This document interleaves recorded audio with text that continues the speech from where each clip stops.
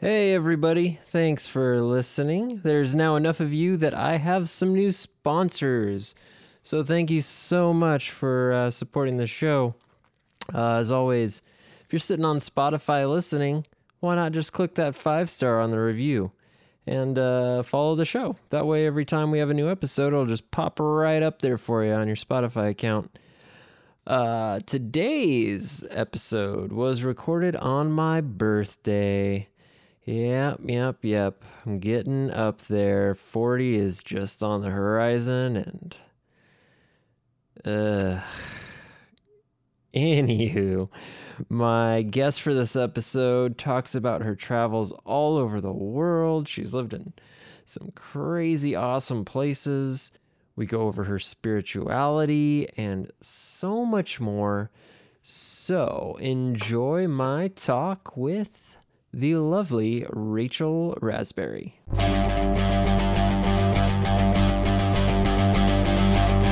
the Anytime Podcast.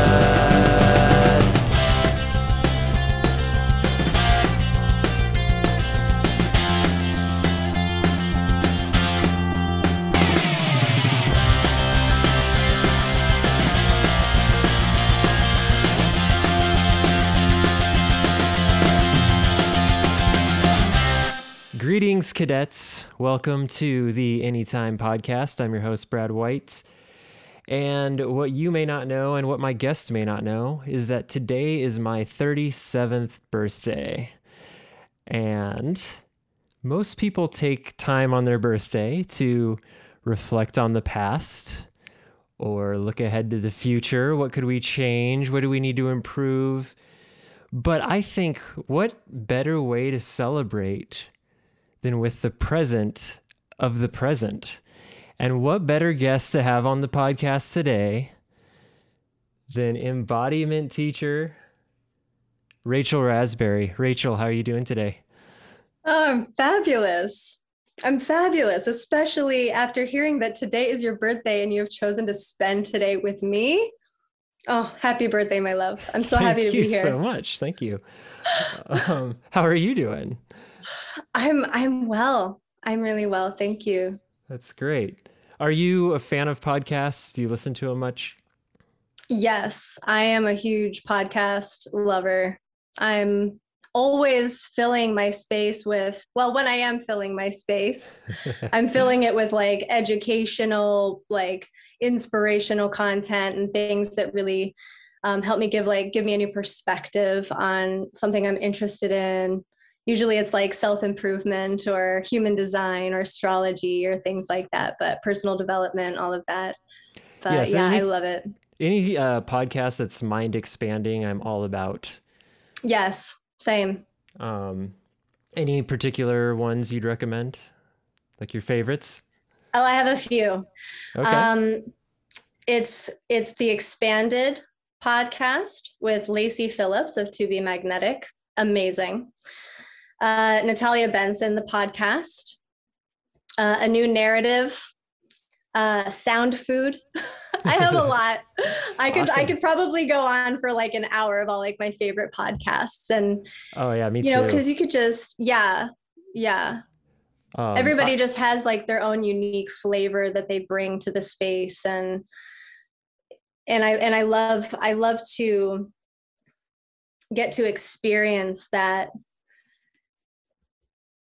playing off of each other, you know what I mean? Because, and the one that's particularly coming to mind right now is Sound Food, because it's just a very spacious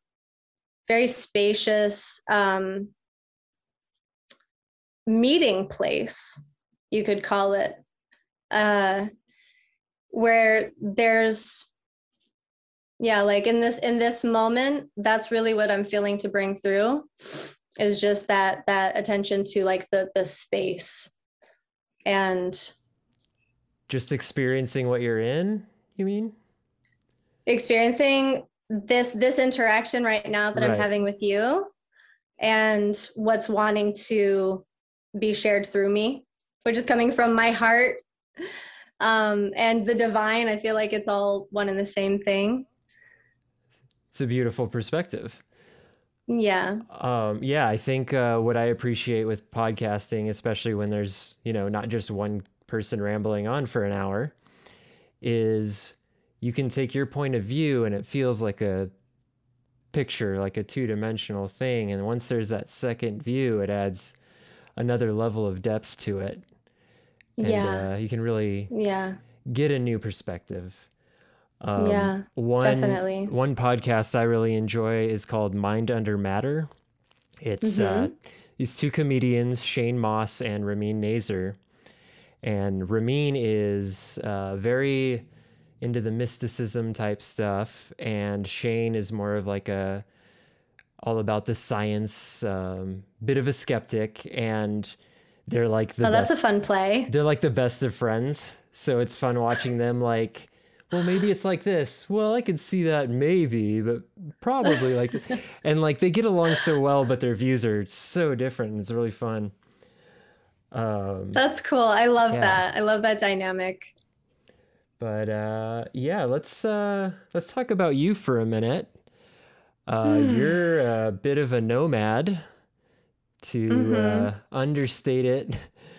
Uh, where are you these days? So at present, I'm in Northern California and making my way further north up to San Francisco's feeling like the final destination this time around. Okay. So, but yeah, I've found a soft place to land for the time being, just get grounded in all of my gypsy life travels for a minute and just kind of get some rest, and which is really big for me. And yeah, so that's where I'm at right now. I'm in Northern California. Well, that's so cool. You're breaking out of the grid, it seems. And Yeah. and I think in doing that, I mean, you have to have a lot of people that are really interested in your life, I would imagine, right? Because everyone's, um 9 to 5 day jobs, stuck in a yeah. rut, and you're doing what you want with your life or letting life happen. Yeah. Yeah, I find that people are either really curious and interested in my life, or they just think I'm nuts and like completely unrealistic. It's like one or the other. Well, I Yeah. guess it's how you frame things, and that's everything is Yeah. perspective. Mm. Yeah, Um, absolutely. so yeah, you said you wanted to end up in San Francisco. I have a close friend that's living out there, and Do you? he's 37 and just retired. He was a Silicon Valley programmer type guy, and things went really well for Yeah. him. But Mm. now he's kind of living your lifestyle, exploring the world and exploring what he wants to do with all this time he has now. And Mm. he says San Francisco feels like the best place to be for, Oh, beautiful. discovering all the secrets and the nooks and crannies of his own mind. And Oh, that's beautiful. Good for him. yeah, Yeah, he's retirement at 37, that's the dream. yeah, and now he can make life into what he wants it to be, not unlike what you're Hmm. doing. Um, Yeah. Yeah, I find that, you know, society really conditions us to find a career and then that's your life, for right? Or sure. like to find a career, start a family, the whole and that vibe definitely works for some people. I'm certainly not bashing it by any means, but it's also not also at the same time, it's not what life is all about. Life is about living your passions, living your dreams, leaning into your edge, taking risks, touching all the places and spaces inside of yourself and out in the world that you feel like pulled towards. Sure. So I love it. I love to hear a good story of early retirement I know, right? because it shows what's possible. And that's what the expanded podcast that I recommended earlier is all about, is just really, it's just about showing people what's possible for themselves. So I love a good early retirement story, and that's very exciting for your friend. I'm I very know. happy for him. You get like a contact high hanging out with him because Yes. Oh, I'm he's just sure. He's just raw positivity. Like there's not a single person that meets him that isn't like, man, I love that guy. Because he's just so happy to experience life. And that's what we're all trying to get to. Absolutely. Real quick, we don't have to delve into this too far, but I just wanted to go over some of the places you've spent time in over the last, what's it been, 15-ish years since I've seen you. So yeah, it's been where a while. have you been? Gosh, all over the place. So I imagine that, the last time I saw you, I was still living in Arizona. Yeah, Glendale-ish area. Yeah, wow, that was like 10 lifetimes ago. I know, right? Like I've been like 10 different people since then. Yeah, wow. Well, it kind of all began when I moved from Arizona to Venice Beach, California in 2009. And that really set things in motion for me as far as like becoming a nomad and really diving deep into myself and deep into my path. And so after 5 like full on intense like years in Venice Beach, California, I reached a point where I just felt this strong desire to go like globetrotting. So spent some time traveling around Australia, then spent some time traveling around the sacred sites of Egypt with a group of light workers. That was fantastic. That was absolutely transformational for me on like a deep soul level. And then I ended up in Peru for a women's ayahuasca journey in the Andes Mountains. Okay, yeah. we're gonna talk about that. You realize, right? Okay. Okay. Yes, I'm an open book. I'm an open book. So my brother was the first one that told me anything about ayahuasca or DMT, but I thought, wow, this is interesting. The people that experience that have a lot of similar stories, and the synchronicities are a little mind-blowing. Mm-hmm. In your experience in that ceremony, did you feel like you went somewhere? Like Yes. somewhere other than here? I went deep within. So from your perspective, it's an internal journey. Oh, 100% everything is. Because there's definitely different schools of thought on what's going on there with ayahuasca. I've heard the super spiritual. I met entities that felt like home. Some people are convinced it's aliens. Some people are convinced, like you said, I'm kind of coming face to face with my own inner emotions. What was that experience like for you, and what was the time following like for you?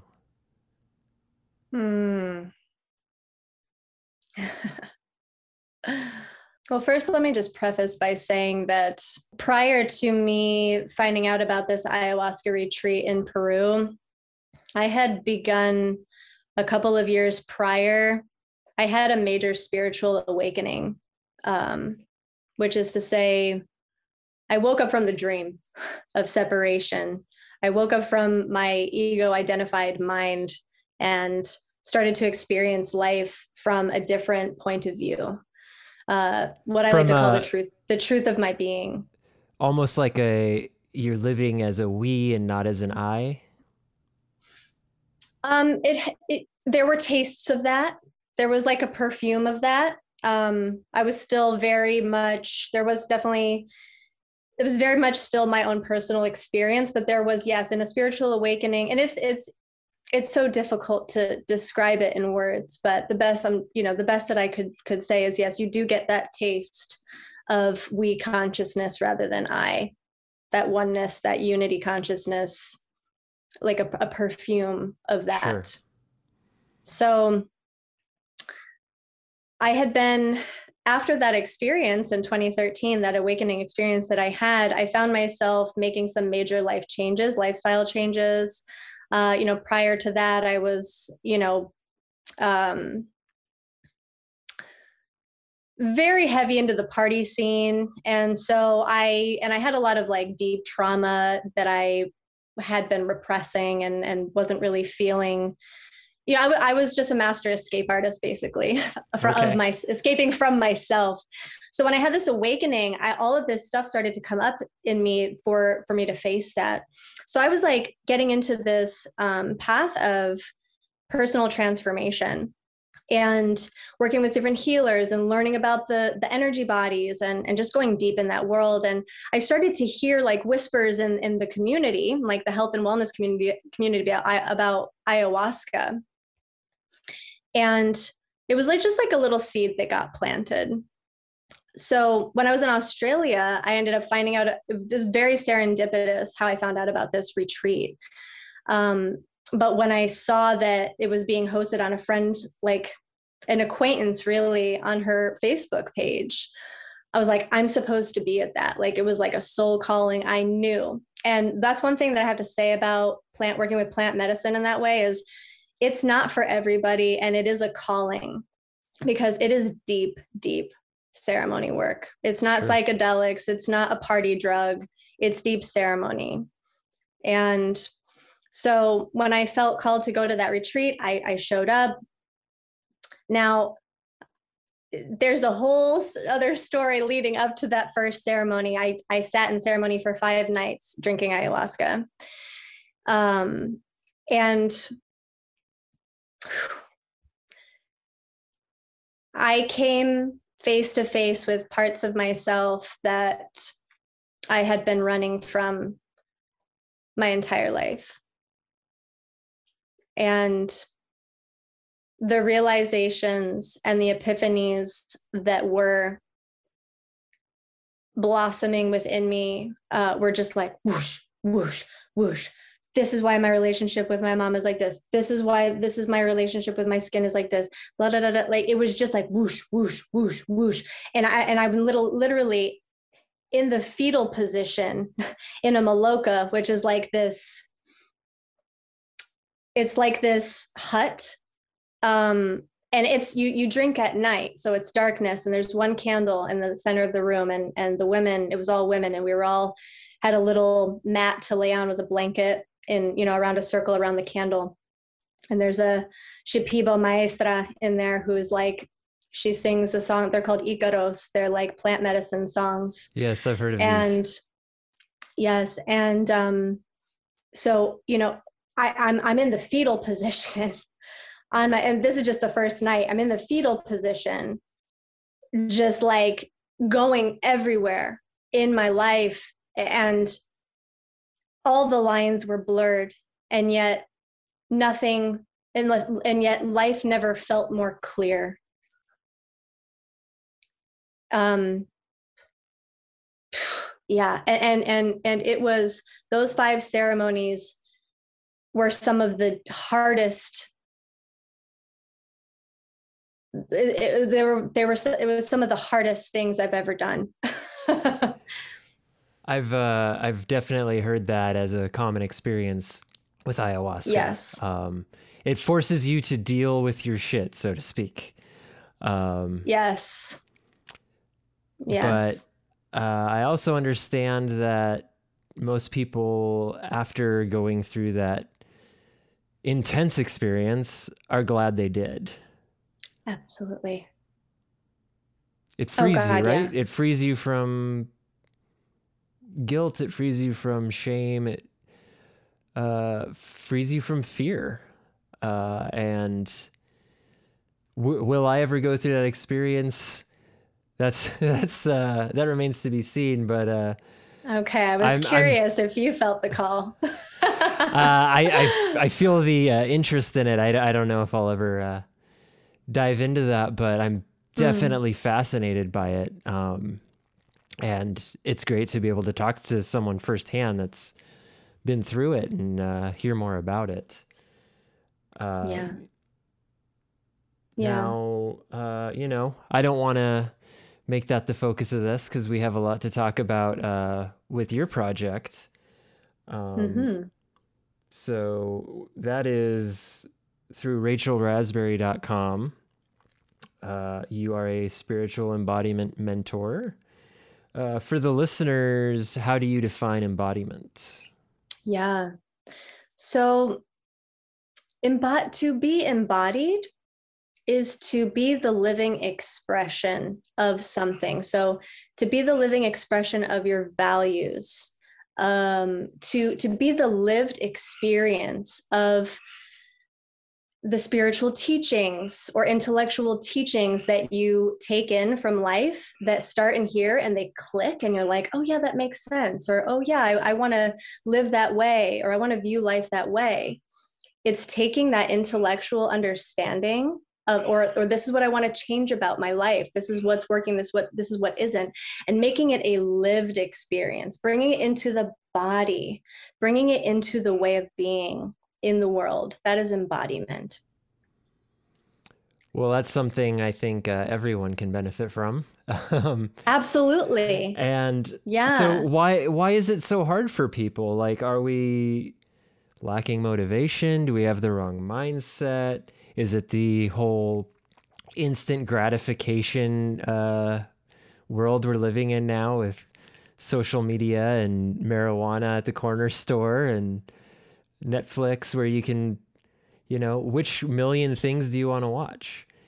What is it? A million things to watch, but yet nothing that you want to watch. Yeah. Million things to choose from, but nothing. Yes. Scrolling for hours. Scrolling for 2 hours to watch a TV show because you only had half an hour. That's my life. Oh my gosh. That is hilarious. Yeah. Yeah. I think it's actually a combination of all of those things. I think, you really hit the nail on the head. I think instant gratification and short attention spans and the lack of desire to do hard things. I think that's what keeps people from really making changes in their life that are going to really transform their experience of life for the better.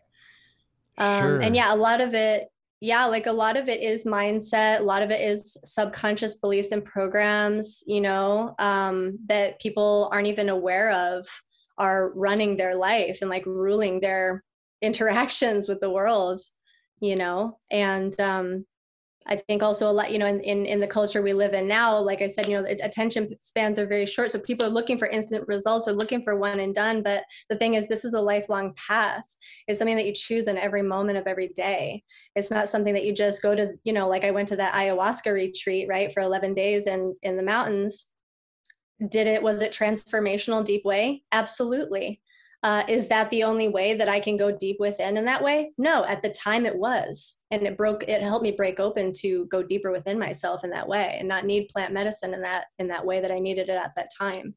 So it's an openness and a willingness to show up for yourself every moment of every day. And that can be really hard. It takes courage. It takes dedication and a deep desire to really experience your life to the fullest and be present for it all. Sure. So.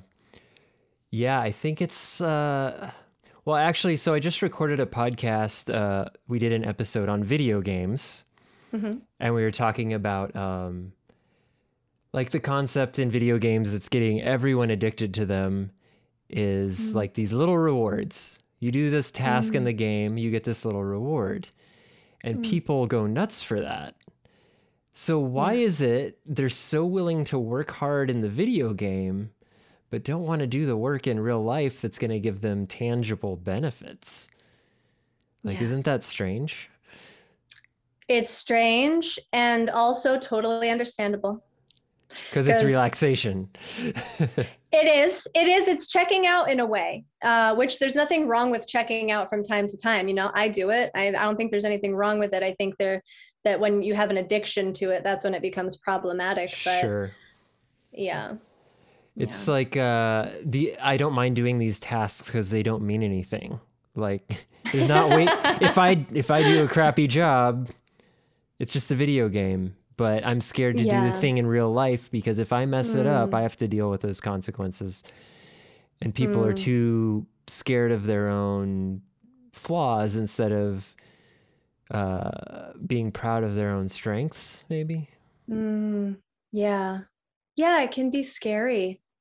It can be scary to, and also, um, none of the people walking this planet are exempt from trauma. Oh, sure. You know what I mean? We all have a story. We all have things. We've all had experiences in our lives that have shaped us into the people that we are.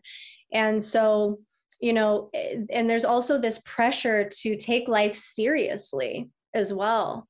And that it's so serious, how we're perceived by others, and that it matters so much that the ego, a lot of us are walking around with a clenched stomach, like ready to kind of fight, like it's us against the world, like not all of us, but I mean that was my personal experience, where it's like, okay, if something happens that's triggering or challenging or an obstacle arises, I'm doing something wrong. But it's like, actually, no, like that stuff comes up to help you grow, to help you expand Right. into, right? It's So experience, it's a lesson, possibly. mhm. It's priming you for future things that are going to be so much harder than this problem that's in front of you. At least that's my take on it.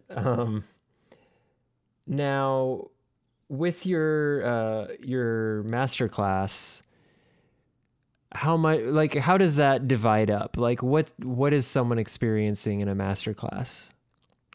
Well, this was my first master class, Oh that I've yeah, ever taught. So I was, I certainly had planned it to the T, because that helps me feel comfortable sure. in situations. Good to be prepared. Um, but good to be prepared, yes. But I was also kind of winging it. So, but I stand behind everything that I share in that master class,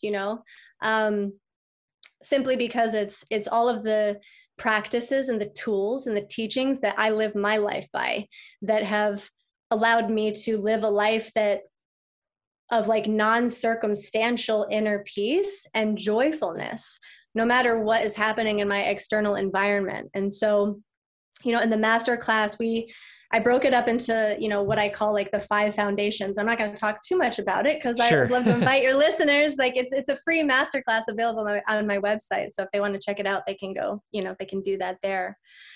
But basically I broke it up into, the five foundational. And embodiment is such a vast topic. You could really go deep in there, but I packed in as much value as I could, talking about everything from subconscious beliefs and meditation and attitudes that you can bring into your life that are going to help shift your dialogue, your inner dialogue with life, and the way that you interact with life, so that it's more uplifting, it's more empowering to you. So I thought it was a total success. I thought for my first master class, it went really well. So That's I'm great. excited to share that with people, and keep that available for free, so people can really get a taste of what I'm here to bring, and get to know me a little bit better in that way. Yeah, because it seems like a lot of what people worry about, in a normal day, how much of that is wasted energy? How much of those things we're worrying about don't even end up being that big of a deal? Doesn't it feel like we magnify our fears and minimize our joys? Yeah, absolutely. I think, until we realize that we're not our thoughts, but the one who's witnessing the thoughts happening, you believe everything that's going on in the head, in the mind. And I speak a lot in my work about like suffering, and I think sometimes when people see that, they're like, whoa, like that's an intense word, like I'm not suffering. But think about it, when you're stuck in the mind and you're having worries and anxiety and fear and depression, that's suffering. Absolutely. And that's inner turmoil, right? So a lot of what I teach and share is really there's a huge emphasis on mindfulness practices, and particularly meditation and breath work, and becoming, and also self-inquiry work, where you're becoming intimately acquainted with your mind and your thoughts in a way that you can start to create space between the thoughts happening and the noticing of thoughts happening without you having to do anything to make them appear. They just arise and subside on their own, of their own accord, right? So therefore, you start to notice that there is a watcher present, and you're cultivating that in your meditation practice. And that is training for life that you can begin to implement out in your everyday life when you're not just on the meditation pillow, because any personal practice is just training for life, right? So then you can go out in the world, and instead of reacting to life from your past pain and programming of your subconscious beliefs and programs in there, you can have that space, that pause of conscious awareness. Okay, how do I want to respond to this? Or do I even need to? Or do I even a lot of it seems like we feel like we owe our negative thoughts a reply. Mm-hmm. And sometimes you just have to say, okay, thank you, and move on to the next thought. Or yes, at least, I listen to a lot of podcasts in this arena, and a lot of teachers that I've enjoyed interviews with, like Raghu Marcus or the late Ram Dass or Byron Katie, if you're familiar. Yeah. They all teach that you don't owe your thoughts anything. If you have a negative thought and you don't want to deal with that, say thank you. Obviously we all have problems we have to deal with in life, but don't let your whole life be dwelling on the next problem. Exactly. Like we solve a problem and our immediate reflex is, okay, what's the next thing I have to worry about? Mm-hmm. And how do we break out of that? It's work. Yeah. Yeah. And, this is the kind of stuff over COVID, I've gotten into, a lot of these types of teachings and books, and it's breaking a habit. And a lot of people don't even know that habit's there. Mm-hmm. And when I saw that you were doing this, I thought, okay, there's someone that definitely needs to come on this show, because that's the kind of podcast I look for when I'm I need something to listen to for 2 hours at work. Yeah. And to be able to do it is just a blessing. So thank you again. Thank you so much. Thank you for inviting me. I'm thrilled. I'm thrilled that you thought of me, and it was so lovely to receive your message, because even though I've been living this for the past 8 years and, almost 9 years, and people have come to me, felt drawn to me over that period of time for guidance, I've only just recently started coming out as a guide, as a teacher. And so this is all very new to me. So to have the opportunity to be in this space and be welcomed into this space, especially on your birthday, oh my gosh, I feel so lucky. I'm so thankful. I'm so thankful, Brad. Oh no, I'm the lucky one here having you on. You mentioned, so we talked about ayahuasca briefly. Where do you stand on other plant medicines? It's like everyone in the world is using marijuana now, but things like psilocybin, I know, not even just going out in the woods and doing mushrooms a couple times a year, which is very common practice as a reset for people. But then there's also, microdosing, which they've shown to help with depression. I know people are using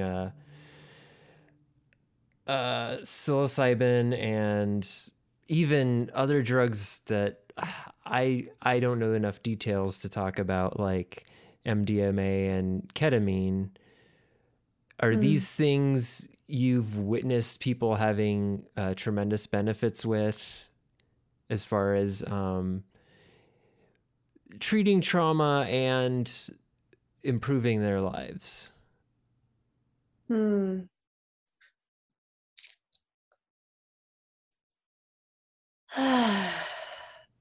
I know that was a lot. I have a very strong opinion about this. There's not a wrong answer. Thank you for that permission slip. So, first and foremost, I want to say that plants are teachers. And if a person feels guided to work with a plant in a particular way for a particular reason, I think that person has autonomy to decide what's best for them. Set and setting, right? Set and setting. And also, I think there can sometimes be switching one addiction for another, or there can be for a more socially acceptable, politically acceptable, where there can still be this looking outside of yourself. I need this thing to be okay. I need this thing outside of myself so that I can be okay, so that I can know myself better. And I think there's a time and a place for that. And I think, for example, in my own experience working with plant medicine, I worked a lot with it when I lived in Peru for the 3.5 years I was living there, not just the ayahuasca retreat, but also Huachuma. San Pedro is another name it's known by. And I did a lot of deep work with that as well. And I never partook in those ceremonies with the expectation that it was going to heal me and that it was going to give me something that I couldn't attain within myself, just being here now without any plant medicine of any kind, or any medicine of any kind, just me. And so I think because I entered into it with that respect for the space and how we could communicate with each other and what it could evoke from within me, and not the expectation that it's going to fix me or heal me, then I was able to have that positive interaction with it, where I was free to just be in whatever came up in me during those ceremonies. And so to sort of bring that whole thing home, what I encourage people, if they're curious to know my take on it, is that what I encourage them to do is to not look outside of themselves for anything, but rather to turn within. It's almost it's not giving you something, it's maybe directing you into your own mind. It's a guide. Exactly. Guide. It's a finger pointing at the moon, right? Sure. don't mistake the finger pointing at the moon for the moon itself. I think that's a Zen poem. That's right. That's a perfect way to describe what I was just thinking. Yeah. So perfect. Yeah. I think now might be a good time to take a little break, and we'll come back. We got a few more things, and listeners, stay tuned. Thank you. Thank you so much for listening, guys. If you want to help out the show and you're listening on Spotify, you can follow it, and a 5-star review does so much more than you could imagine to help this podcast grow. Also on Instagram, follow at The Anytime Podcast. Or if you're on Twitter, follow at The Anytime Pod. If you know anybody that you think would make a great guest on the podcast, hit me up on Instagram. Once again, that's at The Anytime Podcast. And thanks again for listening.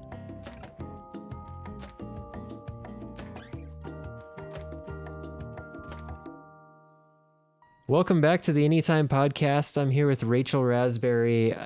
During the break, we made the terrible mistake of still talking to each other, and it started to get interesting. And I was like, "Well, crap! I should have been recording this whole time." We just made content, and no one will ever hear it. But we were talking about the traditions brought from the East to the West, very much so in the 70s with minds of people like Ram Dass or Terence McKenna, Byron Katie, Mean Karoli Baba. I could go on for hours name dropping gurus, but we went on that tangent and it started to get too interesting, so we had to hit record again. Yes. And we talked about people letting their assumptions act as a boundary in their own lives. They don't want to come over and meditate. They don't want to reflect inward. They want to think about what's affecting them outward. And why are they scared to entertain these practices? Is it stigmas? Is it, oh, that's too, and forgive me forever for using these terms. Is it hippy dippy or woo woo?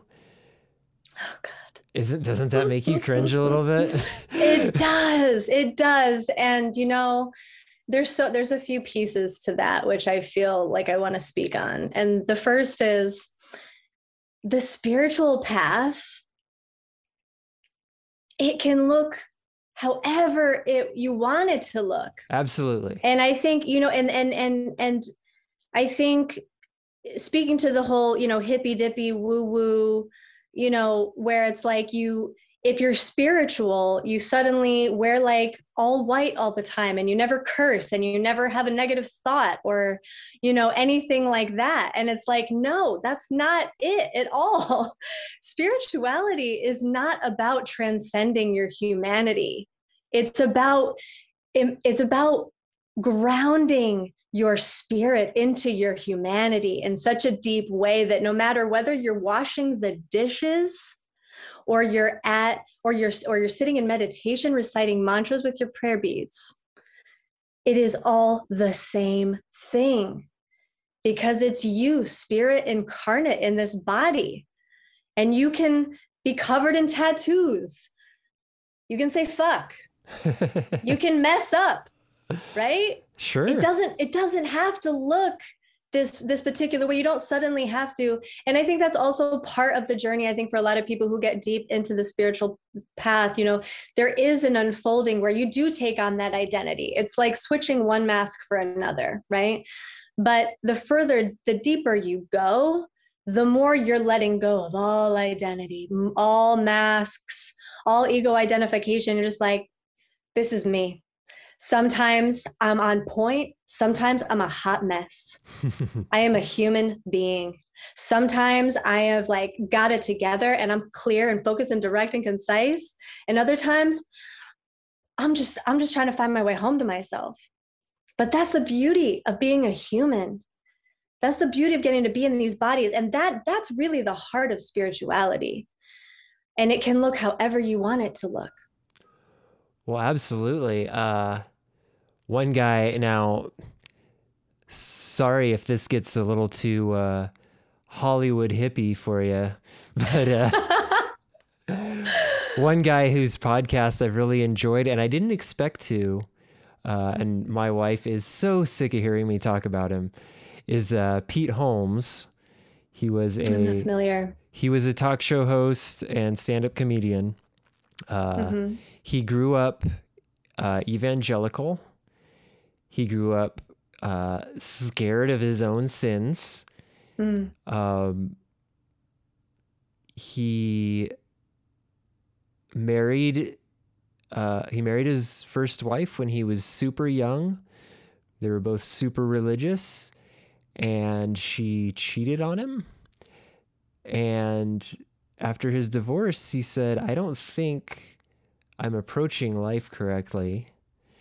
And he started leaning into spirituality, and he said, at first I thought, okay, I can't be spiritual because I was raised evangelical. It collides Mm. with that. Mm. And I don't want to jump into some other religious mindset. And, it's like, I'm not going to go be a monk. But Mm-hmm. as he delved into it, he realized, you know, this isn't about any of that. This is about what's going on inside. Mm. And Yes. if I want to love Jesus, I can still be spiritual. If I'm atheist and I don't think there's anything that happens like lights out when you die, it's over, I can still be spiritual. If I want to go be a monk, if I want to uh, live that agnostic path where I don't know what's going on, I'm just searching for answers, man. I can be Mm. spiritual that way. And Mm. everyone has this preconceived notion of what spiritual is, and it's really what you make of it. And, Yes. once I started reading about a lot of these types of things, my wife's like, you're not going to be a different guy in like a couple months, and I'm not going to know who I'm living with. And I was like, don't worry, I'm not going to, move to India and uh, sit at the feet of these worshipped gurus and change who I am. But yeah, I might change who I am in a sense of being more present, appreciating what I Mm. have, not needing Mm. so much. Yeah. And who would be upset about that? Mm. Right. Certainly not someone who's worth keeping around. That's who. Well, she's definitely worth keeping Yeah. around. She's so understanding and patient and the sweetest. Beautiful. So I Beautiful. am beyond lucky to Mm. have her for the rest of my life. And Mm. That's that's beautiful. that's the that's another thing is whether you're, committed to somebody or you're a nomad waking up to a new day going, what can we possibly do with all of this? I promise you, exploring inward is not going to hurt any of that. Mm. What's your take on all that? Oh, wow. Yeah, life just gets better and better the more tuned into yourself that you are. And it's not to say that one day you just wake up and life is never hard again. Uh, it's not about that at all. It's that you you learn to fall in love with all of the experiences of your life. And that's what makes it feel so rich and fulfilling is the presence with the tough times and the good times. And because when we truly know ourselves and you're grounded in your own two shoes and your own presence, everything around you transforms. And it's not that anything outside of you has changed, it's that your relationship with it has. That's Absolutely. that's inner peace. That's inner peace. I heard it described this way, and I wish I could remember who said it because I would immediately give them credit for it. But they said, think of your life like a show on Netflix, and each day is an episode. Make it a good episode. What, like, Mm, yummy. if you watch an episode and the guy wins the lottery, yeah, that's a good episode. If you watch a show and the guy goes through some crazy stuff and there's, you know, drama and tension and fear that everything's going to work out, that's still a good episode. Mm, Make it interesting. I'm not mm, saying, go throw caution to the wind. I'm saying don't be afraid to experience your day. yes. Yeah, exactly. And why, like, I feel like I'm asking you these all these questions that don't have answers, but it's like, what is so terrifying about that for people? Yeah. I don't know. I sit with these thoughts all the time. It's the fear of the unknown. And shouldn't we be excited about that? I think so. but I've also been on the other side of I've also been sitting on the other side of where I sit now, where I was afraid. And that for me, it felt like I was just only skimming the surface of what was possible for me in my life. So even though I've always been a cliff jumper, like as far, metaphorically speaking, like I've cliff jumped into new chapters many times in my life, but I've done that because that's how I've been able to experience the depth of life and coming up against these parts of myself that like that little voice in the head that's like, you can't do that. You're not going to make it if you do that. People might hate this thing that you do. People will judge you. People won't understand. You'll fall on your face. You'll be out on the streets. You'll die. Ultimately, that's what our fears in our mind come back to, right? Is that Right. like you're going to die. And it's never, very rarely is it that serious, but it's registered in the body as if it is that serious. Well, we are over primed for fear. So absolutely. A great example I heard is with fire alarms. The makers of fire alarms have to prime a fire alarm in a certain direction on sensitivity. Now we can have this fire alarm go off a little too often. Like, oh, you burned something on the stove, the fire alarm went off. And is that annoying? Absolutely. But 2 minutes later, fire alarm's off. You throw the food in the trash and order takeout. But they could prime it the other way where it's not as sensitive. And maybe half your house burns down and someone's put in danger because it wasn't sensitive enough. And the human mind has been primed to be too sensitive and fearful of things that ultimately almost never harm us. Mm-hmm. And I just thought that was a great metaphor. Just a perspective on how we spend so much time afraid, and it could be time celebrating life, enjoying a walk outside or the person you're talking to or any number of things, but we dive inside our own head and focus on the things that possibly could hurt us. Is that wasted energy? Absolutely. Yes. And that's why I'm such a huge advocate for becoming intimately acquainted with the mind.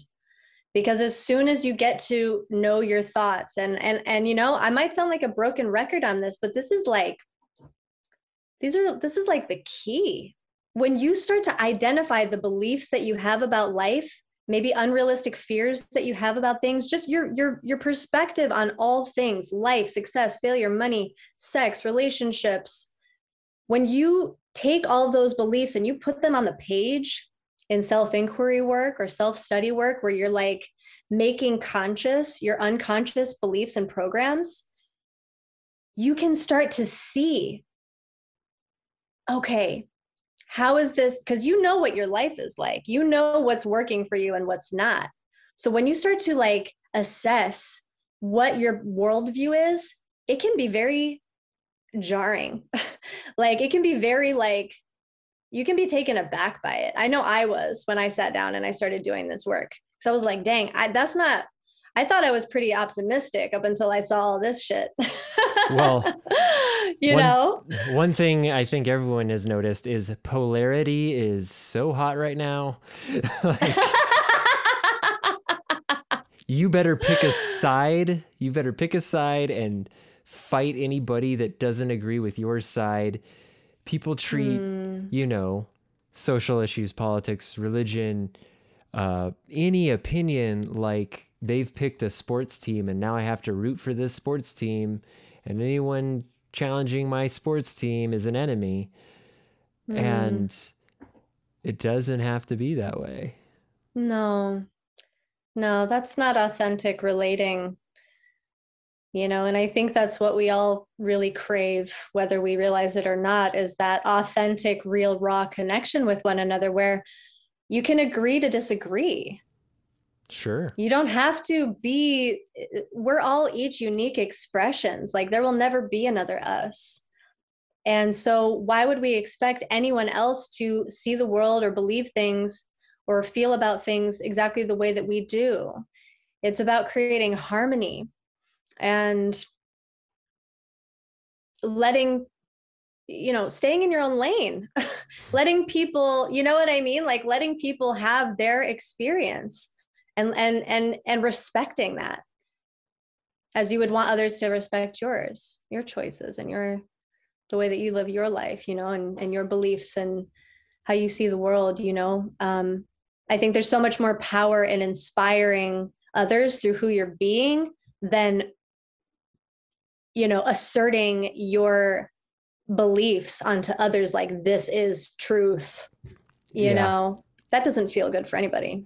Well, and we know what's going to happen every time we do that. The reaction is Mm. defensive, the same way we are when Mm. we feel attacked. And being compassionate, understanding, this person and I are probably not going to see eye to eye on this issue. So do we want to spend all day making ourselves upset about it? Mm-hmm. Or do we want to spend our day finding something to appreciate, finding something to be happy about? We don't have to solve every problem in every moment of every day. Yeah. Yeah, we can just be like humans. Yeah. Like Messy, beautiful humans. it's it's capturing that mindset you had in childhood where, yeah, when you're Childhood. when you're 6 years old, you might have a couple problems a day. Like, yeah, I gotta eat later. Um, I made a mess. My mom's upset about it. Um, but most of your focus was, oh, me and my friend are gonna color, or I'm gonna Mm-hmm. go out in the yard and run around aimlessly and see if there's ladybugs on the plants. And it's Yeah. we've lost that exploratory mindset because we're so concerned we're wasting time when life has primed us to, like I said before, worry about the next thing. Yes. Yes. Oh God. Yes. And this is really important stuff to be talking about, because it's true that it is programmed into our DNA to evolve and grow, right? So like yes, like the fact that we're looking for new things and looking for new heights to climb and things like that's perfectly natural and that's great. And at the same time, there needs to be more celebration when you reach, and more reflection on like, wow, that's where I used to be. Look at where I am now, like pausing to enjoy the ride. That type of reflection. Yes. Not, because people will say I'm reflecting and then they just make a list of all the mistakes they've made. And Mm, no, you need to say, I no. had that opportunity to grow. I Yeah. was given the Yeah. opportunity to learn what doesn't work for me. Mm-hmm. And now the Yes. rest of my life is going to be that much better. Mm-hmm. Yeah. Yeah. So, yeah, everything you're Yeah. saying, I I told you we were going to absolutely jive on this episode. I'm loving this. I'm having such a great time. I'm so glad. So I think now would be a time to do a segment we do on every episode called Swift Kicks. I'm not going to kick you, I promise. Okay. It's just a few quick, fun questions. Kind of jumping around a little bit. Okay, I'm ready. I've always been tempted to ask like the most personal question ever to people. I'm like, Oh God. I was like, what's the worst thing I could ask? No. But honestly, of all the places you've been, do you have one that stands out as the most incredible? Peru. Yes. Peru was life-changing. Absolutely. The Andes Mountains are okay, this is supposed to be quick, Rachel. Focus. The Andes Mountains are like powerful beings. That's all I'm going to say. Peru. Magic. Absolute magic. I know you've been a lot of places, but for some reason I was like, oh yeah, she's going to say Peru for sure. Only because I've heard so many people say that. And like there's others that pop up. Like some people say Costa Rica. Some people say... want to go there. Some people say Jamaica. That might be misguided to an extent. But yeah, Peru sure seems to come up a lot. It's a beautiful place. Here's a fun question. I know you're a bit of a musician. Mm-hmm. How much does music play a part in your positive state of mind? Oh, God. Music, yeah, a huge part. I amp myself up when I need a boost with music. When I'm feeling my feels and I need to like dive within, put on music. When I want to like get into myself and just like feel anything, I can tap into that through music. Music is like the language of the soul. That is basically what my TED Talk would start with. Yes, you're a musician too. Absolutely. Are you still playing with A Lot Like Love? Are you guys still? It's Like Love. Oh, sorry. It's Like Love. A Lot Like Love is a fantastic Ashton Kutcher movie. Oh my gosh. It's Like Love. I'm so sorry. No, there's a lot of people jumping in and out of that band over the years. Okay. I left it around 2009, and since then we've been doing occasional reunion shows every couple years. We did one maybe 2 years ago. It's always a blast. It's just good to hang out with all those people again. Nice. See all the same fans again. It's always the same like 200 people there. And, true fans. True fans and extended family, which you just feel so blessed that many people care about listening to your noise.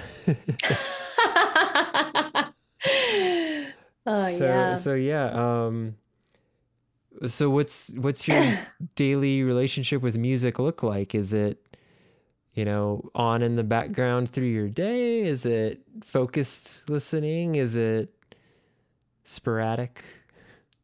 Yeah, it's sporadic for sure, because I love silence as well. And I love quiet. So usually when I'm playing music, it's because I want to get myself like going, or when I'm like deep focus, like in my writing, there's certain music that I find like helps me feel inspired, helps me like focus. But yeah, it just really depends on the mood, really depends on the vibe, Absolutely. I love music. I also, I equally love silence. I think I have to wholeheartedly agree with you here. Nice. Yes. It's funny. I remember, so I was in another band for a while that practiced. I'm in Glendale right now. They practiced here, and I was living in Gilbert. So every week I would drive this hour drive out to practice. We'd play for, 4 or 5 hours. And so often the drive home would be silence. I just needed that balance. Like, okay, I've been pumped with drums and electric guitars into my head for hours. I just want this bliss of space and, reflection. And it's such a, it's like when you're in the dead of winter and you get in a hot tub. It's that shock of difference that's just so peaceful. Yeah. Switch gears. Absolutely. Integrate. And yes. And so many people avoid those huge shift changes that just bring you such calm. And I don't know, it was almost it was like the absence of noise was a hug. Oh, yes. I love that. I love that. Simply. The feeling of that. Yeah, absolutely. It was cozy silence is the best way I could put it. Oh, that's yummy. Is there something that stands out as something you struggled with embodiment? Something that feels like a speed bump that stands out where you're like, man, why can't I just shake this? Yeah, definitely. So giving up the fight, that was what I struggled with for the longest time. Giving up the fight against the moment. And that's funny because that's almost the whole practice is that, right? 100%. You've been eating hair too? Yes, it's delicious. Yeah. I think when I reflect on the last 9 years of my life being like heart deep in this journey of self-discovery, what I can see is that for the majority of that time, I was still very much fists clenched, me against the world, victimhood mentality, even though I was making leaps and bounds, right? And all these positive, incredible shifts were happening in my life. There was still that fighter Rachel who didn't want to go away. She didn't want to put her fist down. And what ended up happening, and I feel like it was such an incredible blessing, but finally I reached a breaking point where life brought me to my knees in such a humbling way. It drew all of the fight out of me. And I became so softened and humbled by it that I realized that I never want to fight life again, because I want to be available for life to move through me. And you can't be available for life to move through you when you've got your fists up and you've got your shield up, keeping life out, keeping life from fully touching you, all the places and spaces within you that want to be touched and known by consciousness. So it's almost like the life of the bubble boy. Do we want to be safe if we don't get to experience anything?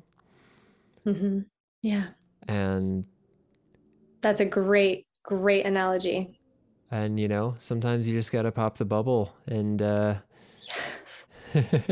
maybe the outside world make yourself vulnerable. Maybe it wasn't so dangerous after all.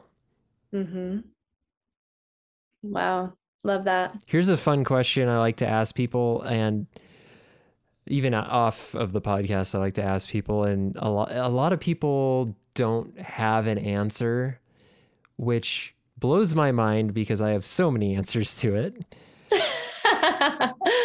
Is there something that's often on your mind that you're always dying to talk about with anyone who will listen? Like that one thing that you're just like, I can't stop thinking about this. Will anybody just, I just want to sit down and talk about this for the rest of time. Like Yes. some inner obsession.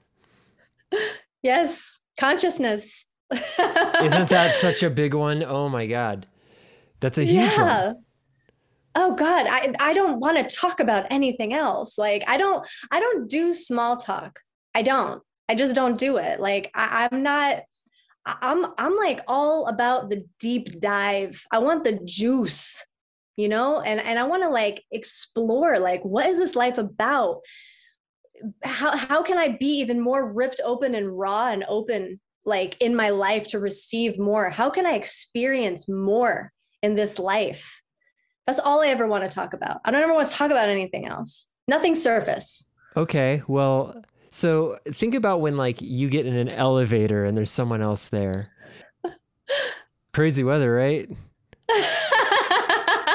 I just had a brilliant idea. We're going to start a reality show where you hang out in an elevator and someone, oh my God. and someone gets on and you just give them this most like huge life question. Like, so, what's all this? What's the meaning of everything? Right. And they're like, what? Oh my God. I love this idea. That is a fabulous idea. And like, oh my goodness. How many people would actually entertain the question? Like, it feels like 1 in 20, maybe. Everyone's too scared. I think it might ruffle some feathers, Brad. They'd be like, leave me, in a leave good me alone, way. Weirdo.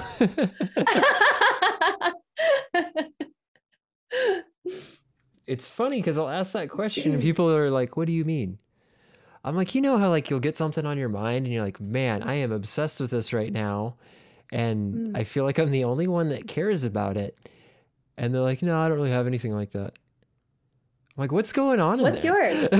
What's yours? What's yours, Brad? Consciousness is a huge one. The nature of existence. What eternity means. The thought of the beginning of existence, whether from a religious or non-religious perspective, the whole who made God conundrum, God, I feel like I could just go on a million tangents of ideas like this where I'm like, oh yeah, let's talk about that for 5 hours. Yeah. It takes a lot of restraint on these podcasts for me to not just like beg these people to go on for a 4 or 5 hour episode and no one in the world is going to listen to that. So yeah, I don't even know how to answer because I have too many answers. Yeah. Yeah. I vibe with that. You're a Pisces like me. I am. Aren't you? You're right on the cusp because it's about to be Aries season tomorrow. So that's interesting. Yeah, we're very, very deep into mysticism and the ethers, curiosity about the ethers and the nature of existence. I mean, it's very much in our nature to be attracted to those types of things. Yes, my wife is very adamant and playfully, she playfully teases me about it. Like all these certain things, and she's like, "Yep, Pisces." And I'm not. I haven't really dove into astrology at all, but the little I know, I'm like, well, that's about dead on. So must be something to it. So I mean, we've covered the tips of so many icebergs today. Truly.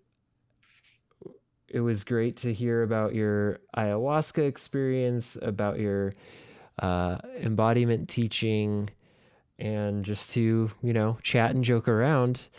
And I feel so lucky to have had you on the show, especially as like a birthday present. And it feels like a reunion after, man, I just remember us hanging out as like preteens wandering the Yeah. neighborhood. So Awkward. yes, During the awkward years. I mean, for me, they were incredibly awkward. Yeah. Yeah. I don't know how to act around the opposite sex years, Yes. which is so fun. Yeah, good times, right? So many great sure. memories from those days. Well, this has been just a blast, and It really has. I'm definitely going to have you back on the show again sometime. Until I'd then, love that. everybody go to rachelraspberry.com. She just got her site super decked out and ready for your viewing pleasure. You can see what she's all about. Check out the program, and anything else you wanted to add to that?